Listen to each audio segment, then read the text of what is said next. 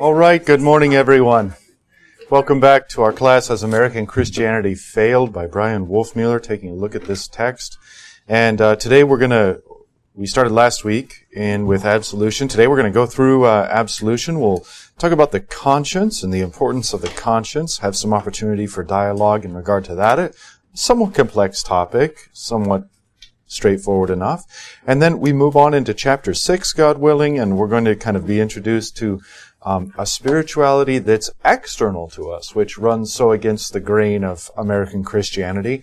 And then we're going to have opportunity to look at the sacraments via that framework.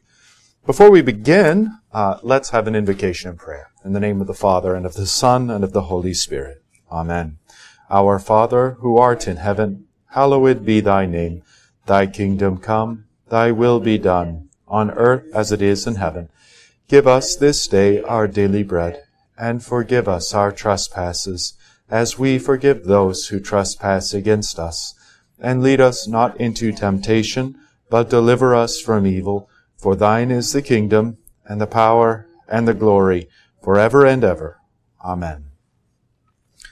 Okay, so let's pick back up on page 110, and we're looking at absolution, and we're looking at what often goes along with it is called the office of the keys.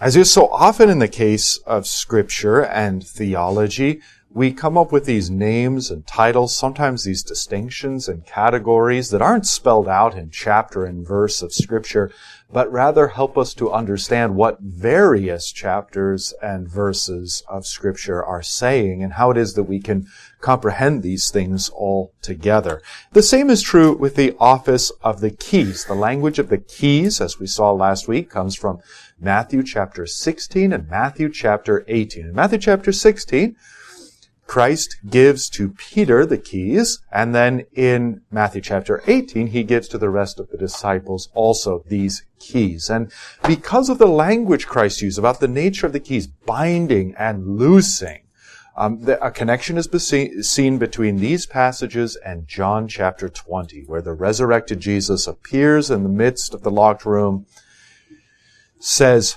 peace to his disciples, absolving them for their previous abandonment, showing his hands and his side, his wounds by which that peace comes, and then breathing on them and saying, receive the Holy Spirit. If you forgive the sins of any, they are forgiven. If you retain the sins of any, they are retained. So tying these three scriptures together, Matthew 16, 18, and John 20, we come to arrive at the binding and the loosing of a sinner from his sins, or the binding if he's repentant, right? If you desire forgiveness, that's exactly what Christ has for you, and so your sins are loosed.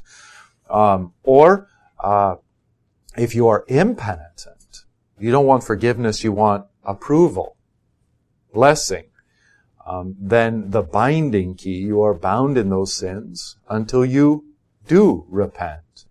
I think I mentioned in passing last week an example of the binding key being used in 1 Corinthians 5, the man engaged in a rather egregious form of sexual immorality, even such that the pagans would have recognized it as offensive. The Corinthians seem to be patting themselves on the back. Look how gracious and gospel-centered we are. We allow even this man in our midst. And Paul rebukes them and says, no, you're dealing with an impenitent sinner, an egregiously it's egregious sin, it's public sin, it's impenitent sin. He should be cast out from the communion until he learns to repent. And then, as I mentioned, by 2 Corinthians, you seem to see that this man is repented, and then the Corinthians they got the message, okay, what should we do now? And Paul says, by all means, bring him back into the fellowship. So we see an example of the binding key, and I think that has some bearing too. I didn't mention it because last week one of the questions asked was, well, in what way or in how far do we as individual Christians exercise these keys? And very often the champions of saying, well, I'm an individual Christian, I possess these keys, are more than happy to say, I forgive you your sins, but ask those same people how often they've bound someone in their sins. And I think that helps to illustrate that, like, whoa, is that my place individually to bind someone in their sins? All of Matthew 16, 18, and John 20? I don't know about that. Seems more to me to be an act of the church. Bingo. And thus also the absolution formally goes from the church. The binding of sins formally, what we would call church discipline, goes from the church. And of course this is executed with the church and the ministry, and through the ministry, through the pastor. But again, the pastor is the one called by the church, you see. And so it's all one.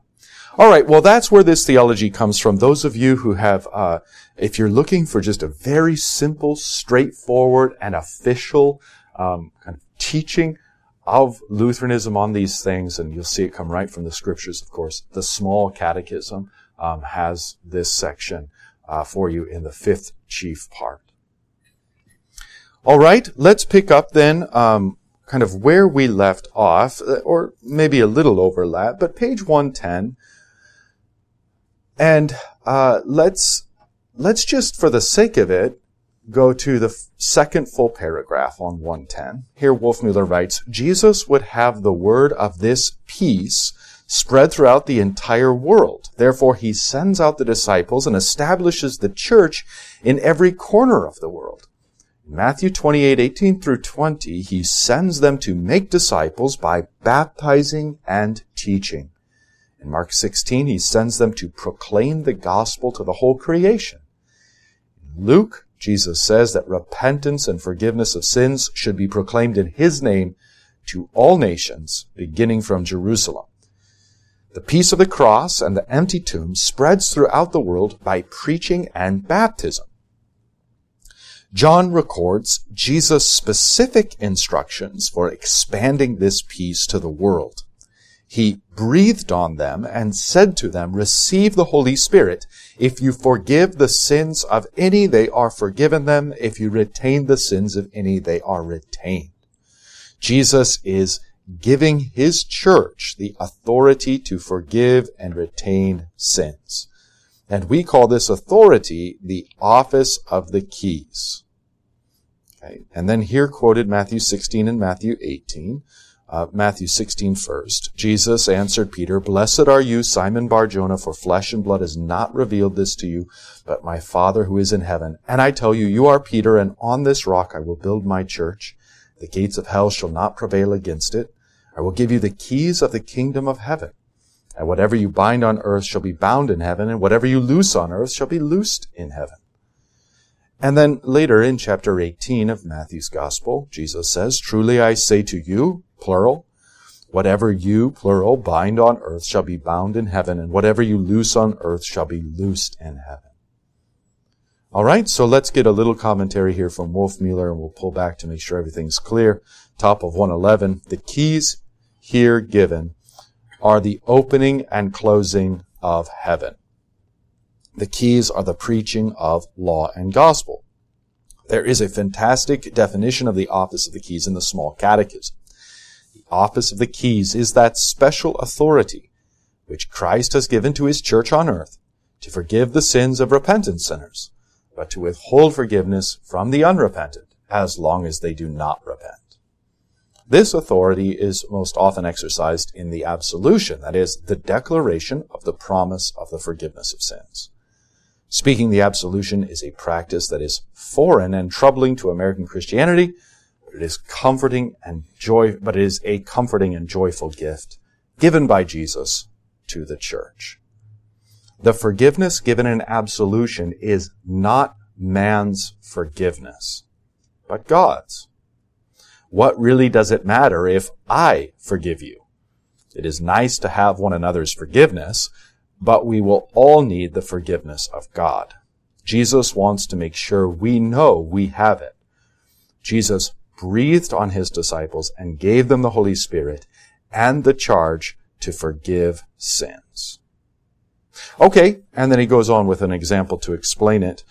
Let's pause there and see if you have any thoughts on confession, absolution, or the office of the keys. Anything stand out to you as troubling or difficult, or are we okay with this? It's always good as Christians to be okay with Christ's teaching.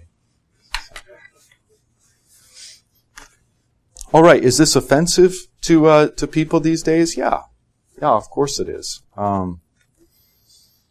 It's offensive in a twofold way. One, it's offensive to our flesh that we would have to acknowledge our sin. And then two, it's offensive that God would use such lowly means to deliver His grace to us. And I think that same offense carries, you say, well, who is this pastor think he is, this fellow sinner who's announcing this? And the same argument is made, how on earth is God going to work through this water in the baptismal font, or in American Christianity, the hot tub, or whatever the case may be? Or how is God going to work through this little bread and wine? How can that possibly be? And so there's a despising of the lowliness of the things that God chooses. A human being, water, bread, and wine. But hidden inside, available to faith, and proclaimed by His word so that it's graspable by faith, God hides the glories of His grace, the riches of His forgiveness under these despisable things. So that, and there's a test involved here. You can think of Adam and Eve, remember? Especially Eve. Don't eat it, and the day you eat of it you shall die. She looks and says, but it looks good for food. Kind of a reverse thing happens. Jesus says, through these things I will give you life. And we look at them and say, that's nothing. That's worthless. So kind of a little inversion there. Okay, please. Well, it kind of seems to me that the culture is so replete with so many sins today. And I'm not excluding this, but I mean that many people seem to stay away from the church because of the conviction. And when you said that it's kind of uncomfortable for people to think that someone can blind your sins or forgive your sins, I think that they want to be accepted. It's like when you said Sunday, it's transgenderism is just a mutilated male or mutilated woman.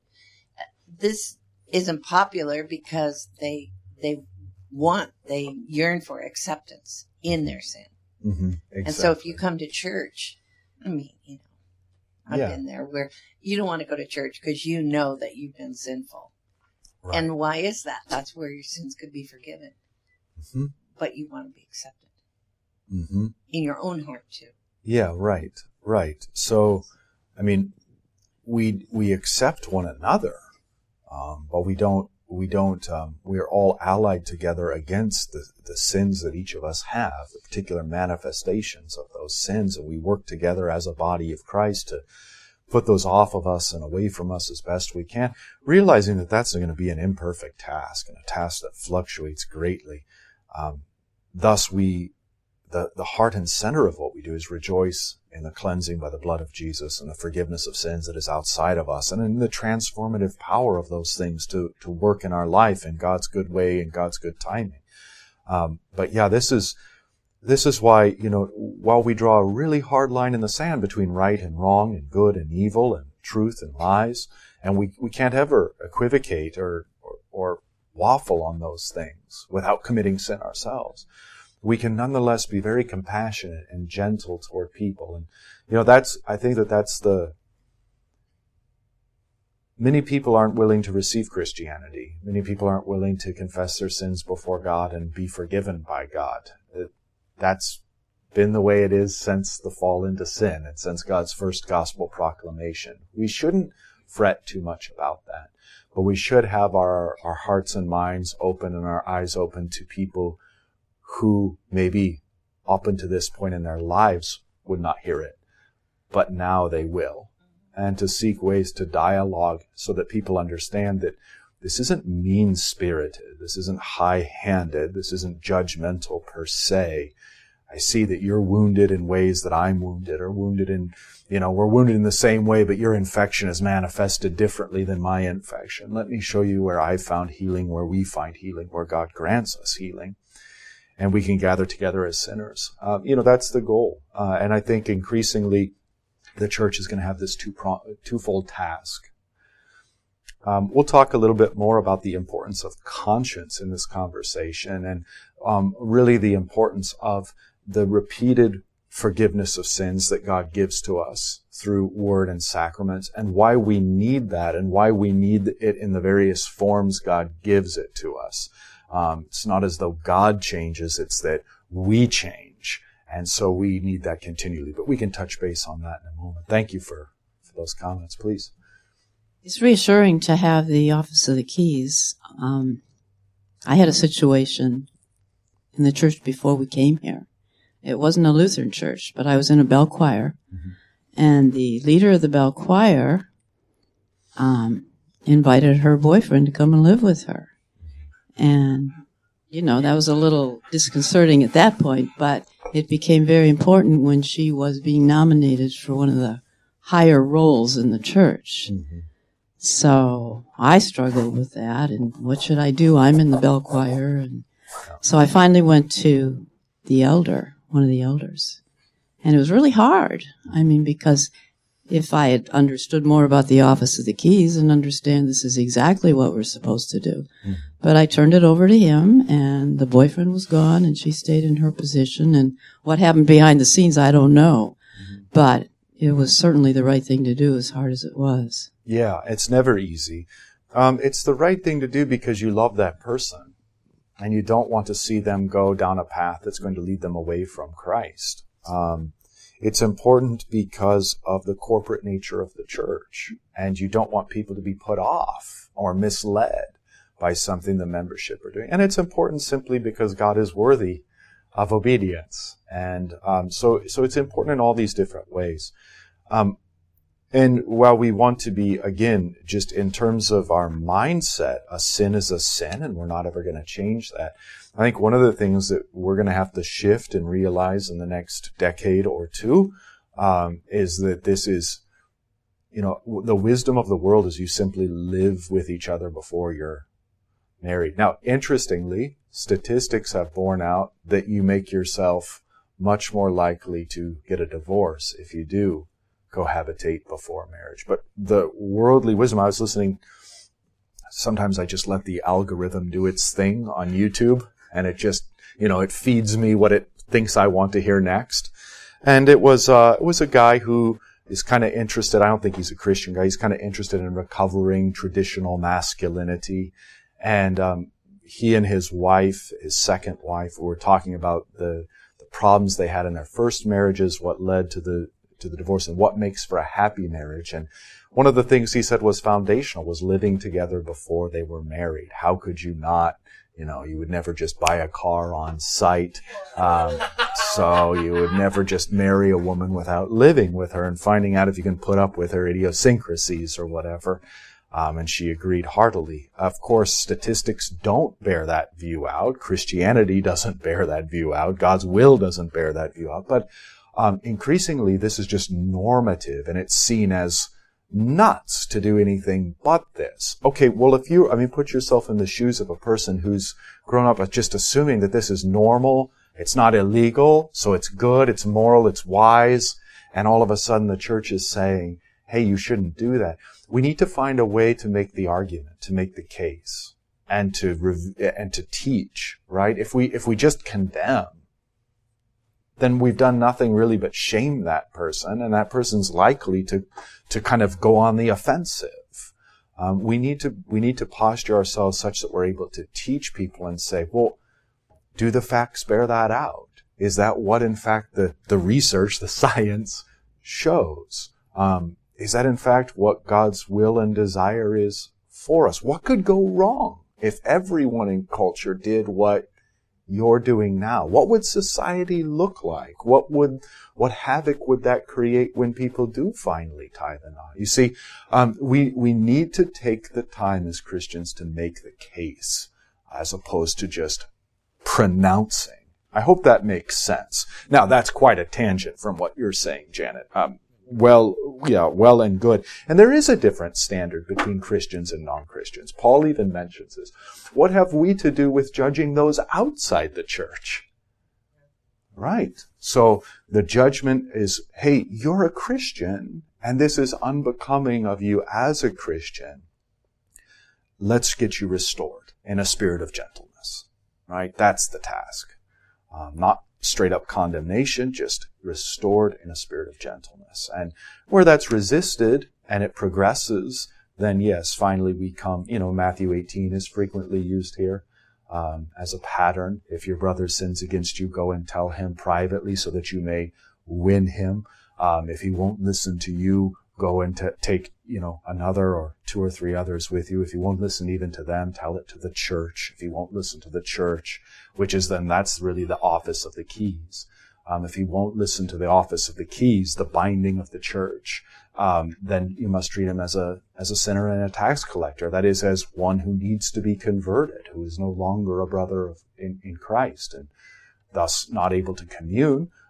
But we seek to win and convince back into the faith, back into repentance. Please.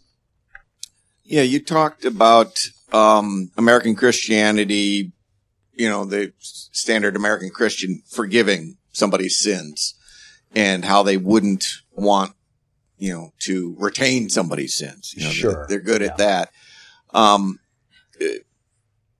It's my impression, maybe you know more than I do, that even the church doesn't often retain somebody's sins. Mm-hmm.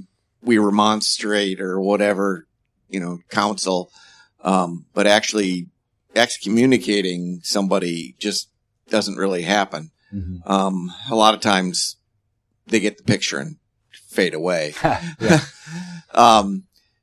But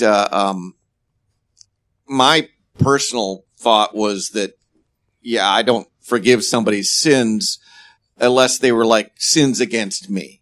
If somebody sins directly against me, I could forgive those. Mm-hmm.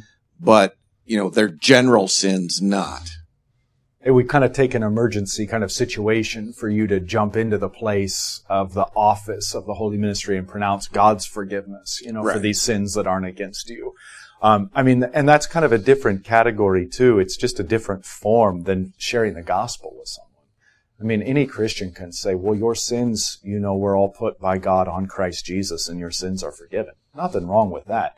But the kind of first person authoritative in the stead and by the command of Christ, that's a different form, even if the substance isn't different. And I find that there's kind of some weird little sects within Lutheranism who are interested in diminishing the role of the pastoral office, and they want to take this kind of form, the formal form, unto themselves. And my retort to that is, are you going to take the binding key too? Are you going to bind people in the name of Christ and the church in their sins when you find they're impenitent? Of course, there the answer is usually stammering. Because nobody wants to do the dirty work. Right. One of the issues, obviously with confession is even I'm not aware of all the sins that I commit. And recounting them would take a long time, and I wouldn't get them all. Yeah. Yeah, that's where Luther's advice is so good in the Small Catechism, where he says, before God we confess all sins. We could plead guilty to all sins. We don't have to enumerate them all. No sooner than we thought we got done just for that day, we'd be committing more, right? So, no, we don't, but before God we plead guilty of all of them. If we go to the pastor for individual confession, absolution, which is a gift God gives us, then we confess only those we know and feel in our hearts, those which trouble us, because the pastor doesn't have that kind of time either. Now, you bring up a good point, and I was actually kind of deeply troubled about this as a younger pastor and early in my ministry, because the binding key is as essential as the loosing key. As essential as absolution is, so should be excommunication. And in fact, Luther himself, maybe we'll talk about this more when we get to the sacraments, but kind of this idea of like, where can I find the church? And the simplest answer is where the word of God is preached in purity and where the sacraments are administered rightly. Because there's the word of Christ and the gifts of Christ. There's Christ. And if Christ is there, there's his church, right? So that's how you can find the church. Now, Luther will even kind of delineate this further and come up with 7 different marks of the church. And one of those marks is church discipline. is a functioning immune system in the body. If that's not there, and the body of Christ has no immune system, then it's just a host to disease, right? It's not a healthy body. It's not the body of Christ. Okay, so I was very troubled about all of this. The malady we face in this culture is of even deeper concern, although the church is somewhat exonerated in this. As you alluded to, before we usually even get past the first or second step of Matthew, that person's already, of Matthew 18, and the sort of process Christ would have us go through, that person is already moved on to another church. The consumerism, is there, but also just this deep sense of, I'm not accountable to anyone. If you dare to say something I don't like, I'm the customer. And the customer is always right. And so down you go to hear and see whatever pastor, So what's happening here? We can be frustrated with that, and I am frustrated with that. But I think as I've analyzed it more deeply in myself, what's really frustrating is I want better for that person. And Christ wants better for that person. He wants us to pledge ourselves to a congregation in such a way that we are members of that body, in such a way that we don't sever ourselves off. Our faithfulness and our commitment is there unless there's demonstrable biblical reason to leave. Or life circumstance change, such that you move across country or something like that, okay? But otherwise, we commit ourselves there. Why? Because, what if the pastor or the board of elders or the council or somebody else actually does need correction, actually is wrong? And you just go, I don't have time for this. Then the whole body of Christ suffers. Or what if it's you who needs correction in this particular issue, but you go, I don't have time for this.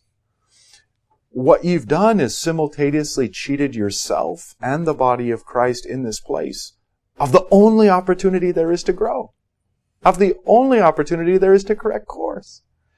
So I'm not offended in the sense of and they're getting away with it. Nobody gets away with anything. God is not like, oh no, they ran to another church. I guess we'll just let this go. Shoot. No, nobody gets away with anything. That's the least of my concerns. But my concern is that they've robbed themselves from an opportunity of growth. And in many cases, I feel like they've robbed possibly me as a pastor and the rest of the congregation as an opportunity to grow. We don't always hit the right notes. We don't always say the right things. We don't always have the complete understanding. Enlighten us, engage with us. How else are we going to grow and mature together? There's no other way. So to regain this sense of commitment to one another and commitment to Christ, I'm joining this group of people as the body of Christ and as a member, and I'm not going to sever myself from that. The only way I'm going to leave, spiritually speaking, is if I am severed off, and only that for good cause. That's really how even Luther and the Lutheran Reformers were with the church in the Reformation. They didn't say, harumph, let's start our own churches. They were excommunicated. And even then, the entire appeal of the Lutheran confessions is, rethink this. You're excommunicating not only us, but the church fathers before us, saying the same thing we're saying, and the scriptures upon which we're all standing. Don't do this. I think that's maybe the bigger tragedy that we face. It's not that people just, that the church is somehow remiss in doing church discipline. I don't think that's so much the story. Nearly to the extent it is just people leave. That's the local congregation. Now, we could talk differently if we want to talk about broader communions. And should the Pope maybe think about excommunicating people who are open proponents of abortion and yet want to commune? That's kind of self-evident. Should the Lutheran Church Missouri Synod be willing to swiftly engage teachers and pastors who are engaged in obvious false doctrine, manifest false? Yeah. And there is a reluctance to deal biblically and to deal swiftly and to deal in accordance with the keys when we look at sort of the communion, the larger communion or denomination or whatever you want to call it. Okay, well, we got a little bit of ways from the text, but hopefully it was somewhat enlightening. Any other comments or questions? We ready to jump back in? All right. So just one concluding thought here from Wolfmueller, bottom of 112. And of course, here's our transition. This verse in the bottom left-hand corner, Hebrews chapter 9, verse 14. How much more will the blood of Christ, who through the eternal Spirit offered himself without blemish to God, purify our conscience from dead works to serve the living God. Okay, so there, to kind of cut through to get to the heart of the meaning of this verse, it is the blood of Christ that purifies our conscience. So that kind of introduces this idea of conscience that we're going to transition into. Now, the last paragraph on 112, Wolfmueller writes, as a Lutheran pastor, I now understand the question I once asked when I first visited a Lutheran church. Who is this pastor to forgive me my sins?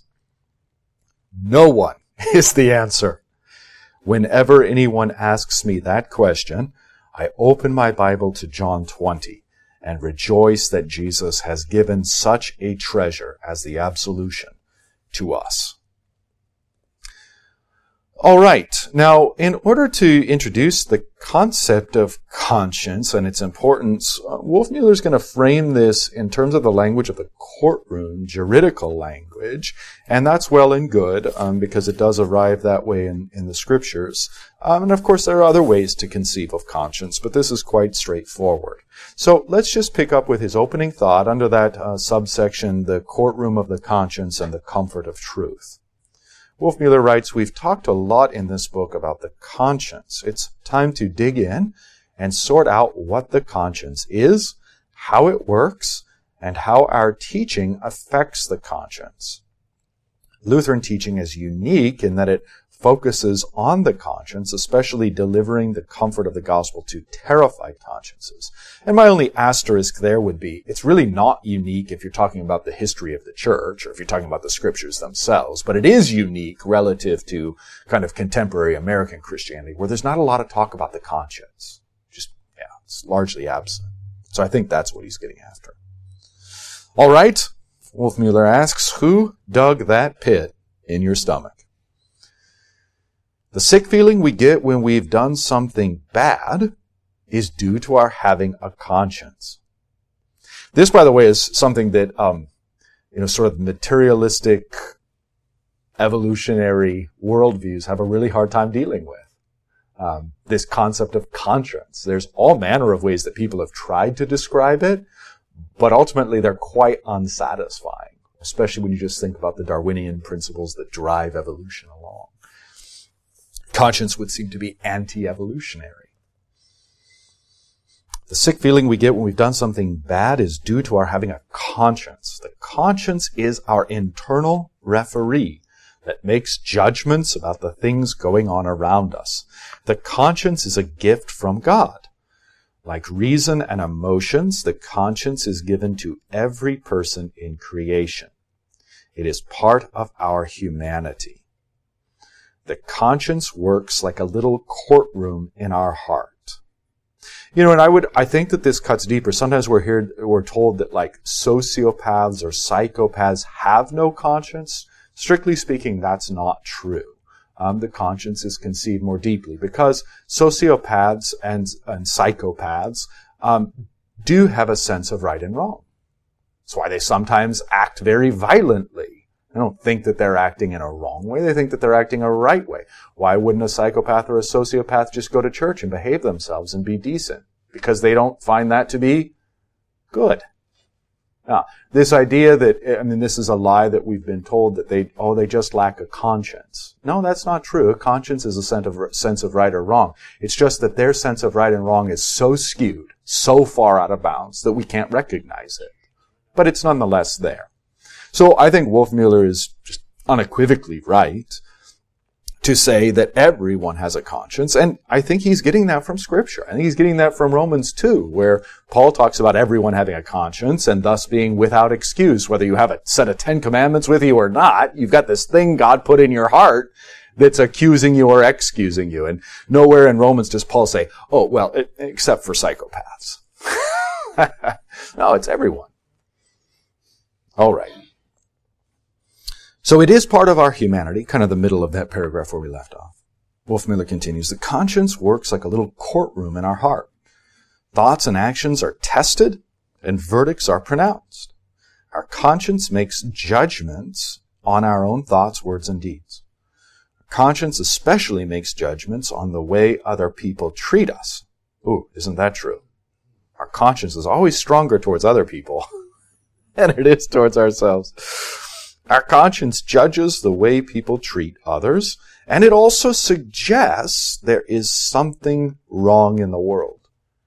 Again, I mean, from the psychopath all the way up, I don't think you'd find a single human being that says, everything is right in the world. I wouldn't change a single thing. It's perfect. How is it that we can hold this universal view of human beings and saying, the world's messed up? Where does that come from? Why would we have that? If we're all just apes that grew up in the mist and evolved, why would we have this sense that everything has gone wrong? Why would we care in the first place? And then the nature of conscience and its specific peculiarity is that it's involuntary. I may see very quickly what I want and seize it, and then involuntarily my conscience is screaming in my ears and will not let me sleep until I've returned it or somehow attempted to make amends. So that's the nature of conscience. It's involuntary.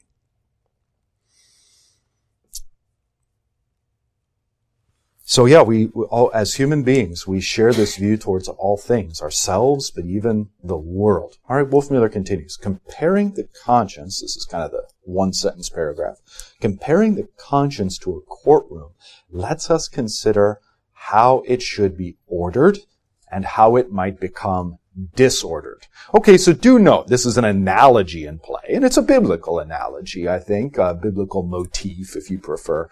But, yeah, what we're going to say is all analogies break down at a certain point. So just keep that in your mind.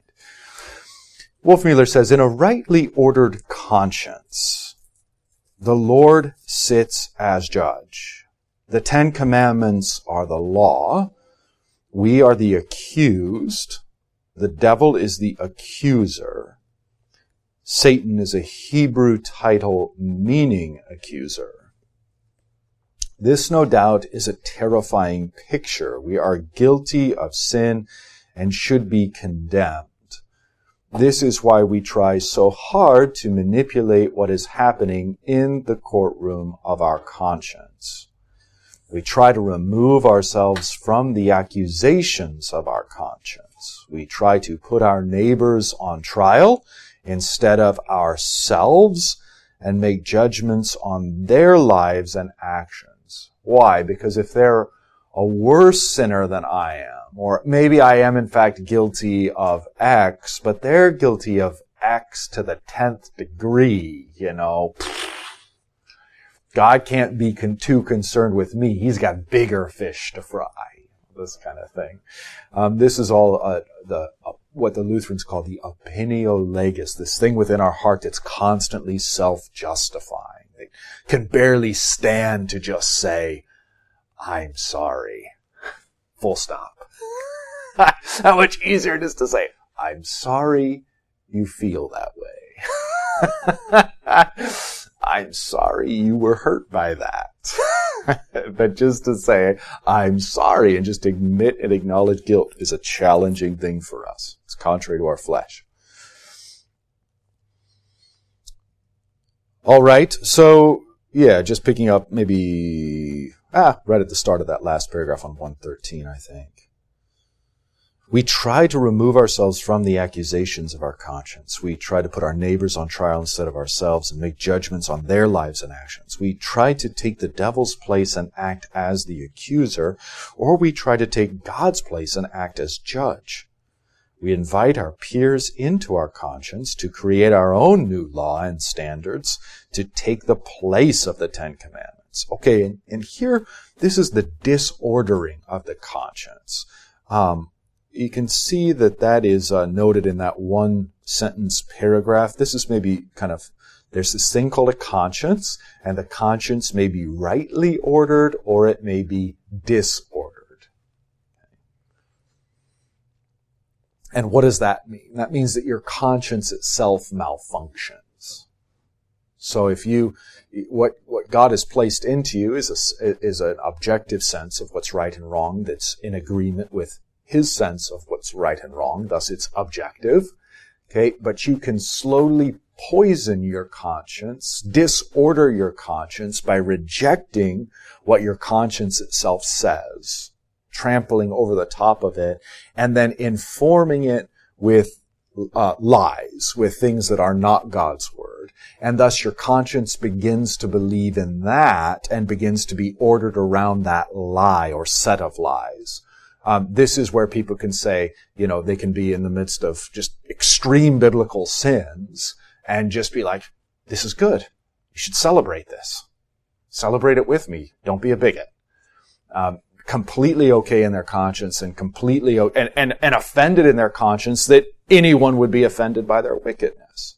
This is a conscience that's disordered. It's so poisoned that it's taken on, and it's been it's no longer a conscience informed by God's word, but it's a conscience informed by the lies of the devil. So it's going to malfunction.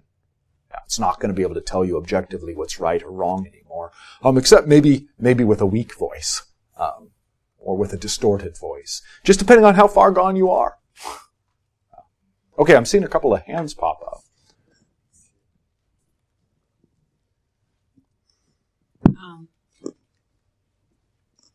One of the things that I have run into kind of recently is parenting technique, where they're telling their children, you don't need to ever apologize for anything. You just go and get it. Even our bigger society here is so individualistic that this contorted message and raising your children this way is actually, I'm seeing it more often, and it's scary because how unhinged those children become. Then, that's what I think is it's getting, even for Christian, no matter who you are, to discern what's truth and what isn't is getting so difficult. It's so complex, to find that truth, which is why I guess I'm so glad I'm a member of a church where the truth is constantly presented to me for where to look. But when you hear this with parents, and this is what they're telling their 2-year-olds, you're better than that. You don't have to apologize. Whoa. Yeah. It's in order to be able to be certain about something, we have to be able to go to that which is truly objective and outside of ourselves. I'm subjective. My heart's deceitful. I can twist and turn all manner of things.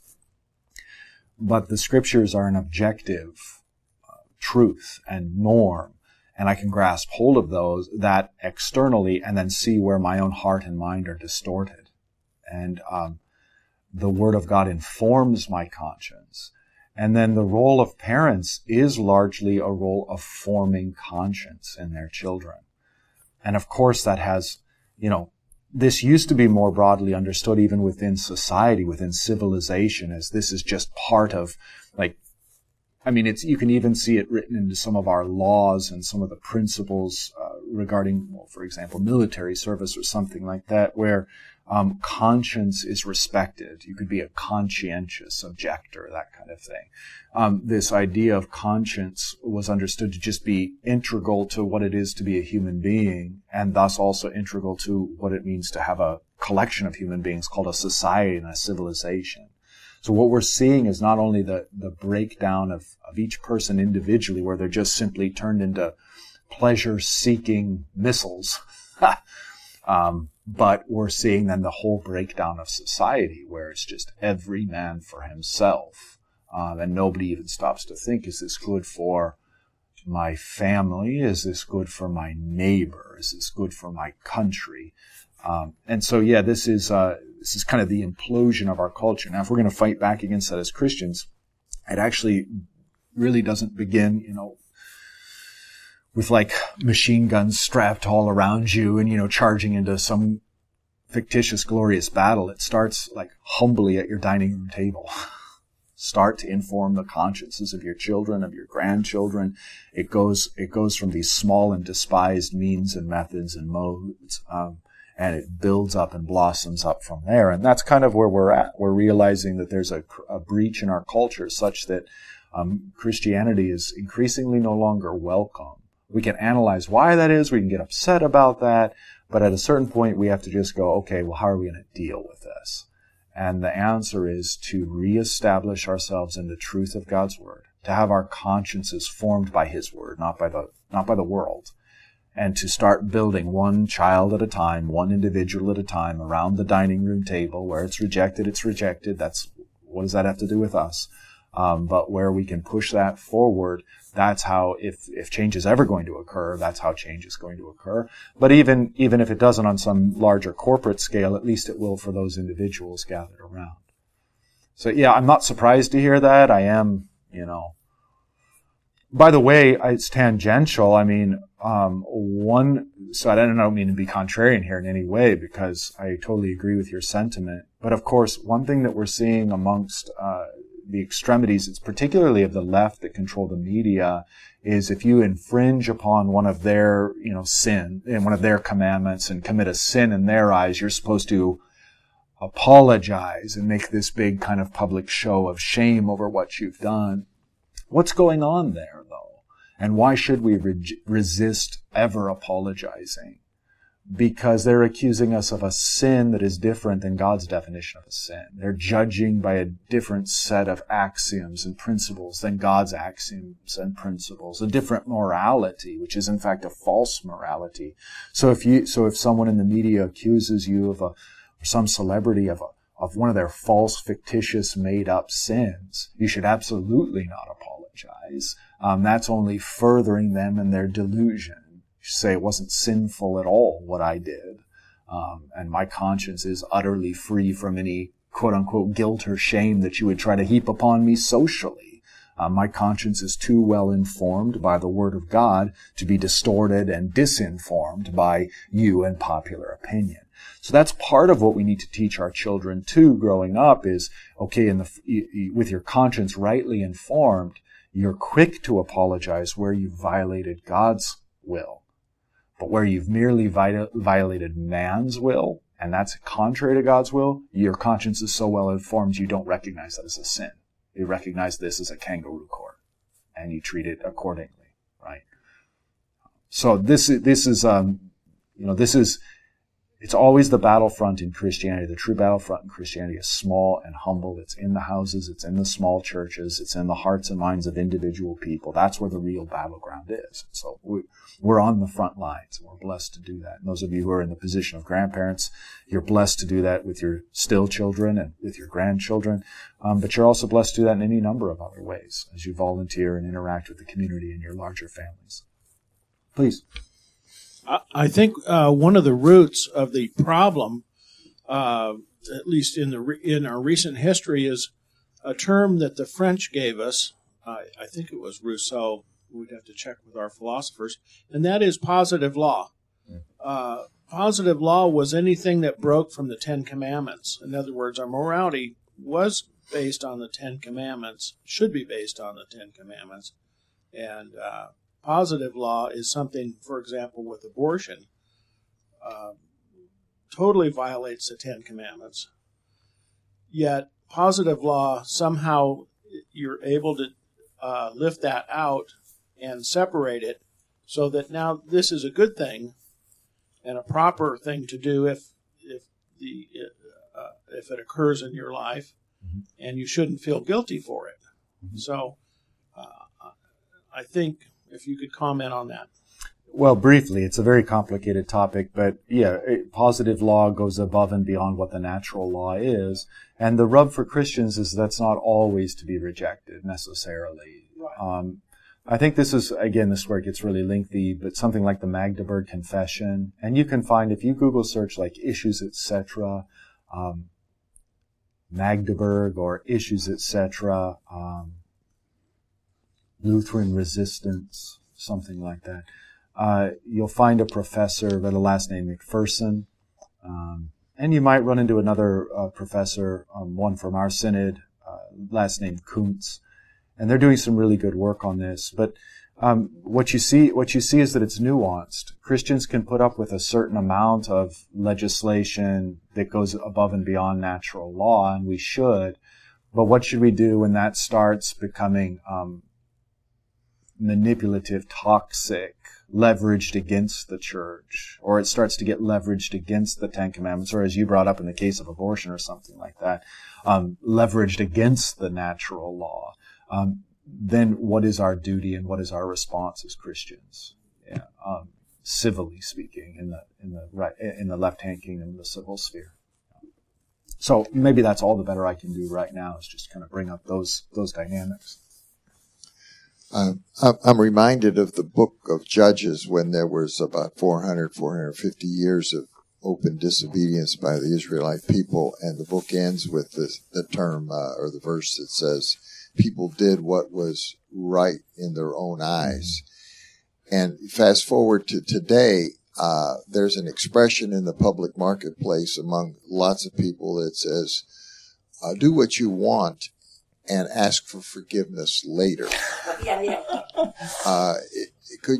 Is this a dull conscience? And part two to that is just a comment that in my own personal life, when I'm convicted by my conscience I've done something wrong, and then as time rolls on, I find it gets less and less, it's like time works to dull that sin.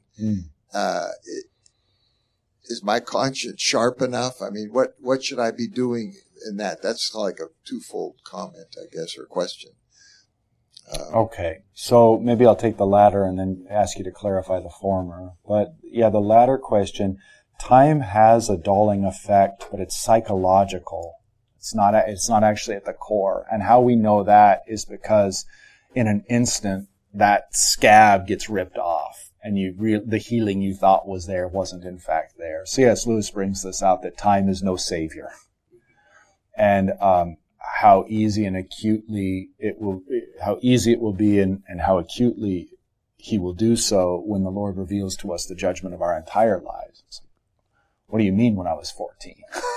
Well, there you are as if you're 14 and you're seeing what you've done, and very acute. And so there's an illusion that takes place. This is the deadening of our flesh, and this illusion, this psychological time heals, when in fact it doesn't. It just kind of barely scabs over, but it's not a healing. It's not a true healing at all. So this is where, and God can rip that scab off, so to speak, at any given time. It's part of this is part of the passive component of repentance that we talked about in those earlier chapters, where nobody wakes up and plans to have a crisis about their past, and yet here it is. And God has brought to mind all kinds of heinous things that you've forgotten. And it's just, you're devastated. And that's where we as Christians, you accept the accusation as true because it is.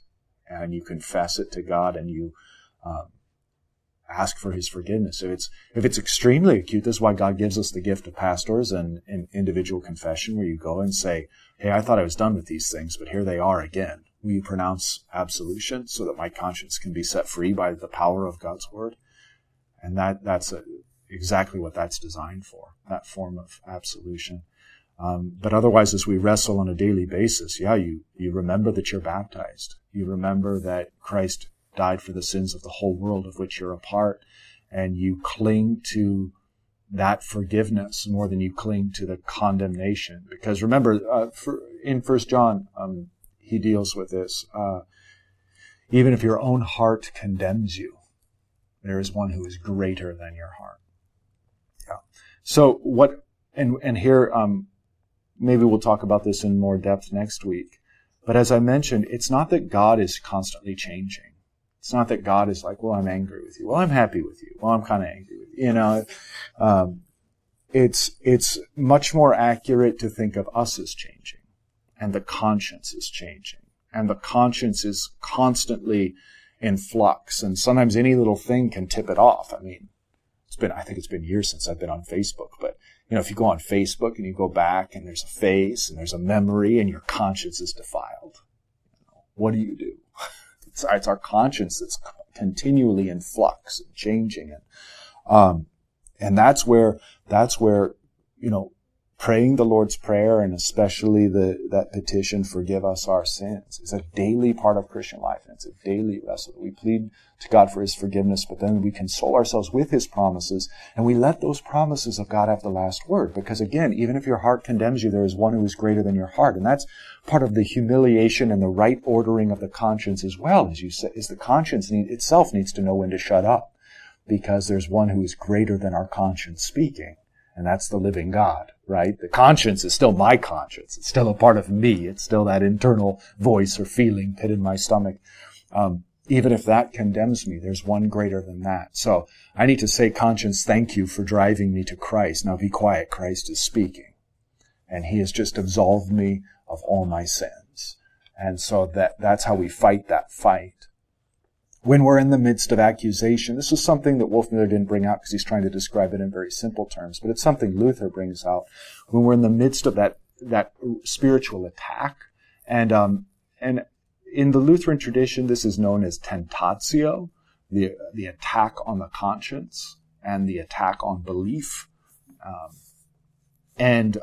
where this takes place, we have to cling to God's Word, and we have to let God have the final say in our hearts, in our minds. And in terms of the accusation of the conscience, when you're undergoing it, it's impossible to you can't just say, "Be gone from me, Satan," because it's your conscience.